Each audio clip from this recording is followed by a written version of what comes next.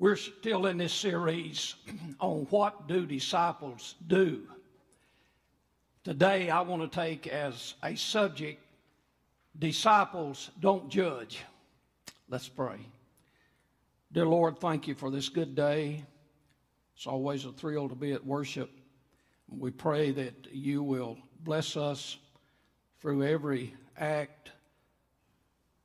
Help us, oh God, to come close to you, for we know you are close to us. And may your word be a light to our path.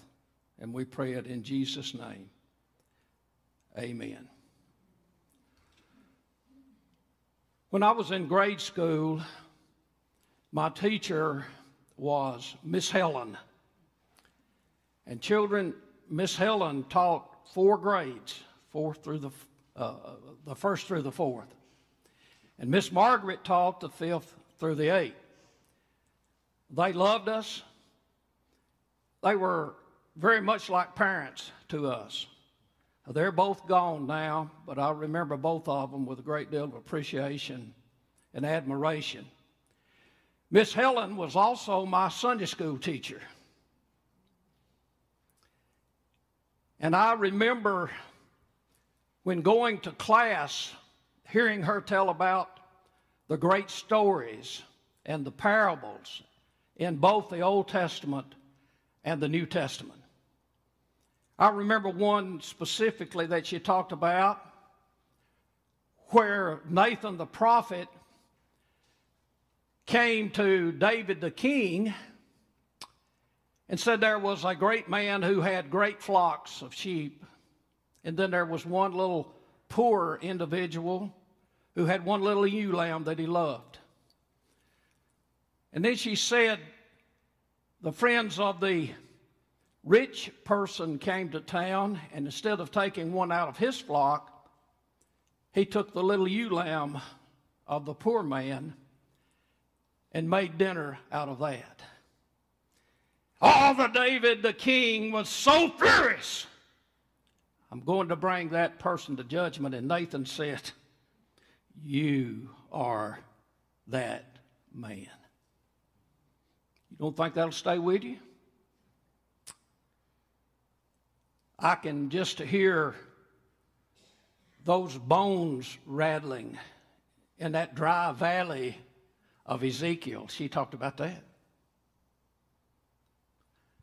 And I'm guessing all of us who were in her Sunday school class remember the story about the son who left home, who came back later to the open arms of his father. And this one stayed with me for some reason. It was the story of Jesus talking about the little mustard seed that grew into a giant tree. Stories, parables. You know, I also enjoyed reading Aesop's fables. Who could forget the story about the little boy that cried wolf so many times that when he actually told the truth, nobody believed him? And then the story, Mary, of the hare and the tortoise, with the point being, don't be too overconfident. I think when I was called into the ministry, one of the very first books that I purchased from my library was a book on the parables of Jesus. And John, I think that's in storage. Now, maybe I'll dig it out and look at it again. So I want to begin this morning by asking the question, what is a parable? Point number 1, what is a parable? I used to listen up at seminary and in Bible school as to the way professors would define parable. And the one that I heard the most was, a parable is an earthly story with a heavenly meaning. You've heard that. But I came across a statement not long ago in my reading from Marjorie Smith, who is a professor of worship at SMU, that I thought hits the nail on the head. She said a parable is like a fishing lure with bright feathers that has a barb. And I thought about it. Boy, that says it. That says it.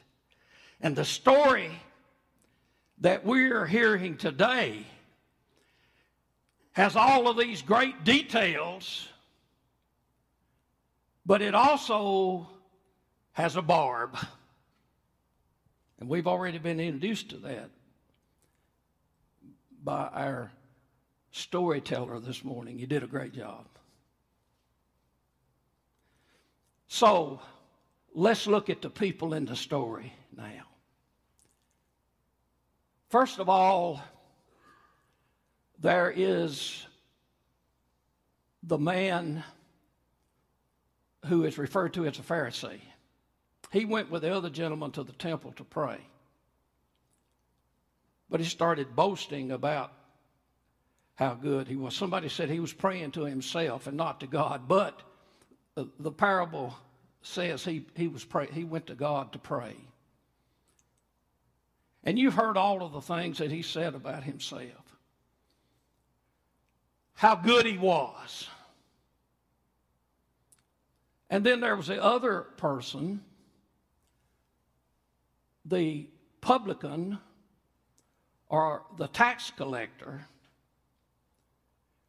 who it seems was humiliated in terms of his standing before God.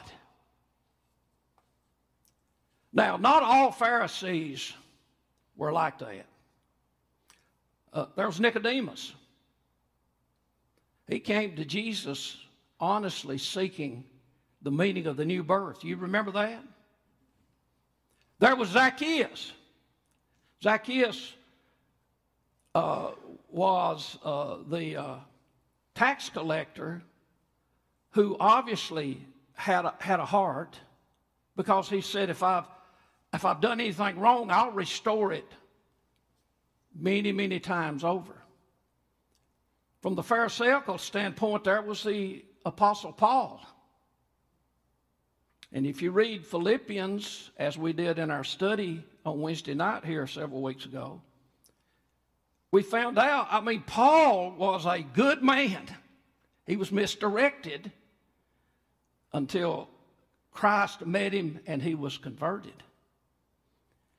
Friends, I just want to say, there is some good in the worst people. Now, I'm not saying there are not some bad people in the world. We see it on the news every night. There are a lot of bad people in this world. But not everybody in this world who is bad that doesn't have some good. And good people always have some liabilities, right? But now, I wonder if there is not another way looking at this story. Why could the Pharisee and the publican, why could they not represent you and I as an individual with the two personalities living in us? Isn't there a Pharisaical side? We spend a lot of time trying to affirm each other, what the good qualities in us. But there's also that side which we call a liability that we often are called in account for. We feel bad about it. Let me just share this. Here's what the Apostle Paul said in terms of describing this. He said, I do not understand my own actions. For I do not do what I want, but I do the very thing I hate. Sound familiar? Now, if I do what I do not want, I agree that the law is good. But in fact, it is no longer I that do it, but sin that dwells in me. For I know that nothing good dwells within me, that is, in my flesh. I can will what is right, but I cannot do it. For I do not do the good I want, but the evil I do not want is what I do. Now, if I do what I do not want, it is no longer I that do it, but sin that dwells in me. And so I find it to be a law that when I want to do what is good, evil lie close at hand. It may sound like a lot of double talk, but he's making the point that we are indeed a divided personality. So why, in the designation of the Pharisee and the tax collector, why could we not let that represent us as well as two separate individuals? Just another way of looking at it. Now, let's go to the principles. This is my third point today. This is the barb. Because Jesus said that the one who was braggadocious, the one who was so proud of all of his accomplishments, he was humbled. But the guy that beat on his chest and said, God, be merciful to me, a sinner, he went down to his house justified.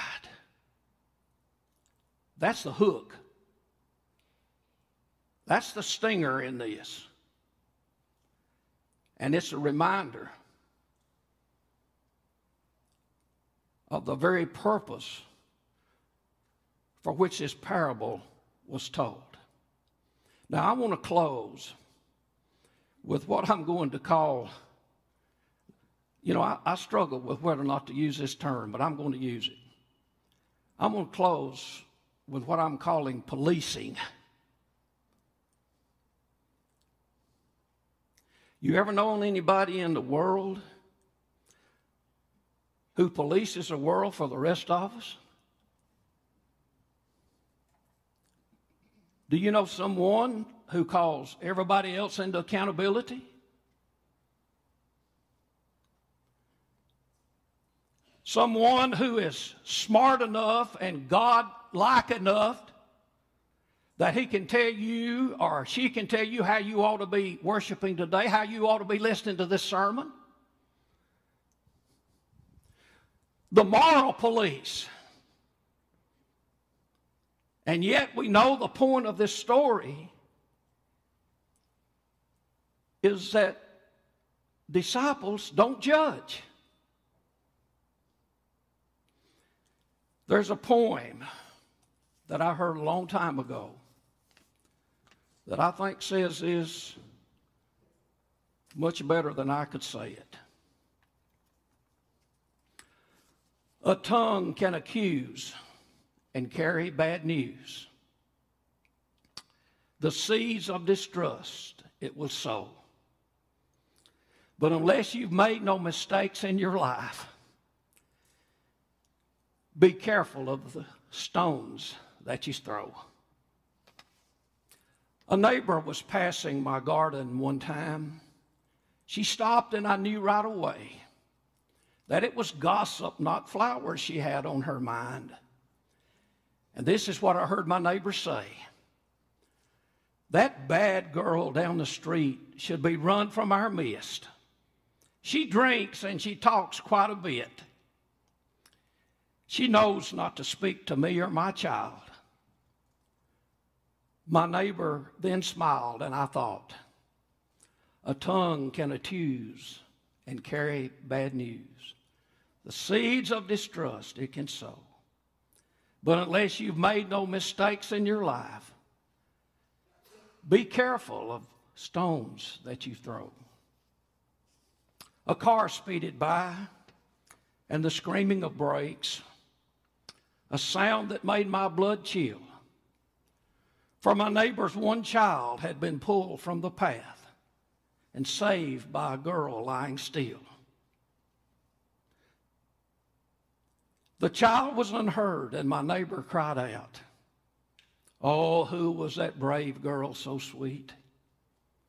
I covered the crushed, broken body and said, "The bad girl who lived down the street." A tongue can accuse and carry bad news. The seeds of distrust it will sow. But unless you've made no mistakes in your life, be careful of stones that you throw. One more time. The point is, the barb is, disciples don't judge. Or to put it another way, disciples are careful about stones that they throw. To the honor of Christ, amen.